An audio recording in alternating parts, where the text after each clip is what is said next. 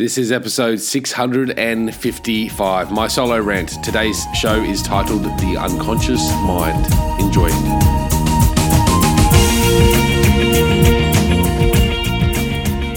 The unconscious mind is said to control the majority of how we act and behave. Some studies suggest as little as 0.08% of what we process is done on the conscious level. The brain is a marvelous organic operating system that sucks a heck of a lot of energy. To operate efficiently, our system runs on a network of memory and prediction. The unconscious is a powerful subsystem of our brain that helps us automate our lives. If that is the case, how do we tap into the power of the unconscious mind? Cognitive thought process takes place in the conscious part of the human brain and uses a significant amount of energy. We have to focus our attention, we have to think, we have to study, we have to solve problems. But once we do, we can use the stored memory and our unconscious operating system to make future predictions. We can automate our lives. It takes much less energy for me to turn on the kettle now, even though I'm sure the first time I did it, it probably required a lot more attention and a lot more energy. According to a recent study by Scientific America, the brain uses up to 20% of our body's total energy. Have you ever wondered why sometimes you feel tired after a day of relatively unphysical tasks?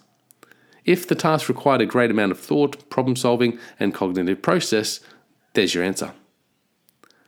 The unconscious mind is how we meet our fundamental human needs. Sigmund Freud called it the animalistic part of the brain. However, as most of us can appreciate, many of our actions and behaviors are often done without any special purpose. Humans are poor decision makers. I can't begin to highlight how many decisions I make on a daily basis that the better part of me knows are not wise. While the unconscious certainly can help us in our success of survival, it can also assist us to learn habitual processes that may actually sabotage our success. I agree with Sigmund that our animalistic mind does exist. I also agree with the modern perspective that through the process of overlearning a series of repeated actions, we learn and these become automated. We develop the unconscious mind through experience, trial, and error, an efficient process designed to save our attention energy. The same or similar tasks are easily repeated. I do wonder if there is thought process occurring at the unconscious level.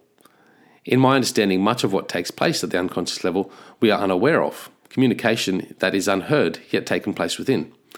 If we are not aware, then how could there be any thought happening? The analogy that helps me best understand this is thinking of the brain like a computer. The hard drive is constantly processing information and making things happen without our awareness. It's not until we encounter an error that we have to jump in to figure out what went wrong, and then we are aware. When we pause and focus our attention on the process, thoughts appear. Thoughts often seem to appear out of nowhere, when actually the unconscious mind is constantly thinking and feeling. These thoughts, too, are learnt. As Lisa Feldman Barrett highlights in her research, we are beings that operate on prediction. The brain is continually planning what we do next. It would take too long to respond without this level of automation and unconscious processing. And that would not be beneficial for our survival. As it predicts, it learns via error correction. When something was thought to happen and doesn't, it receives feedback from the bodily senses, sight, smell, feeling, etc., and adjusts for future predictions. This continually repeated behavior will keep making minor adjustments using this process.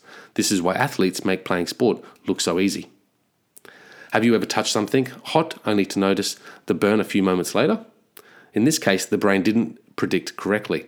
I'm guessing if you knew the item was hot, you wouldn't have acted to pick it up or touch it, or if you did know it was hot, you probably would have reacted to the burn sooner. Next time, however, your brain will be in a better position to avoid such situations. The good news about the modern day perspective on brain automation and the unconscious mind is that it is not fixed. We can alter it through the process of prediction and error correction. We can tap into the unconscious mind by having new experiences and even using cognitive thought process to tell ourselves a different story, essentially disrupting the current unconscious thought patterns occurring beneath the surface. There are a few practices that I believe can really help us. The first practice is meditation. Simply by stopping movement and allowing your mind to calm, you can begin to develop your attention. Focusing attention on the thought in meditation allows you to become more attentive in everyday life. In time, the result will mean better decisions that help overcome unconscious sabotage, leading to greater clarity, peace, and happiness. It is typically the stupid things that I do that upset me the most, which can be best overcome via meditation. Visualizing is another practice that allows your unconscious mind to start believing a different story. According to Karen Brown, the unconscious mind is unaware of the difference between what is reality and what is not.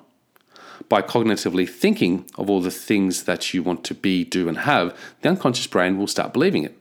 And belief is a must for anything we desire in life to come into existence. A constant practice will have the unconscious mind predicting and directing us towards all these visuals. Having dreams and dreaming big is powerful. The third practice I favor is that of journaling. Journaling allows us to bring conscious thought to all our experiences, good or bad. In essence, by further assessing our emotions, thoughts, and feelings and actions, we allow the unconscious mind to better understand and learn from these and from what is happening in our everyday life. We can filter out the unnecessary and redirect the processes occurring in the unconscious mind. A powerful way to take experiential learning to that next level. If much of what we do is truly governed by the unconscious mind, then it makes a great deal of sense to me to harness it, creating a toolbox of methods and practices that we can reshape how we act, behave, and think so that moving forward we can improve our decisions, chances of survival, and, for me, importantly, happiness. The 3 practices that are suggested in this episode only require a few minutes each day, and once you have used it and seen the benefits, you can build it from there. Scientists, researchers, and people from across the globe recognize the power of these practices for their ability to tap into the unconscious mind. They will most likely work for you. I hope you've enjoyed this episode today at the Hidden Why podcast. Until next time, peace, passion, and purpose. Speak soon.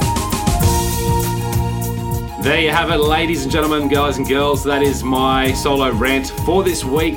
Guys, I really hope you enjoyed it. I hope you've received some value.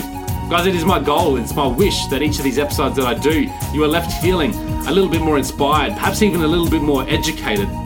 I want to really share with you my thoughts, my perspectives, the things that I'm learning, perhaps even some tools and practices that can help you transition from a life with unease, a life that is sufferable, a life that is maybe filled with hate or regret, to a life that is beautiful, a life that has a deeper sense of joy and happiness present at each moment, regardless of the pleasure or pain that you might be experiencing in that given moment. Guys, if you love The Hidden Why, if you love what I'm doing here, you can support the show in a number of different ways. Firstly, you can subscribe to the podcast and subscribe to my newsletter at thehiddenwhy.com. If you have the time and haven't already, you can leave us a review on iTunes. It's a 1 to 5 star review with a quick comment. You can also connect with me, guys. I love your feedback. I love your suggestions. I love your comments. So connect with me at thehiddenwhy.com. You can leave comments in any of the show notes that you listen to there. You can also reach me directly through my email address and then any of the social media platforms available there. You can also support the show by using the Amazon links within each of the show notes. And that does help support the show. Guys, that's really it.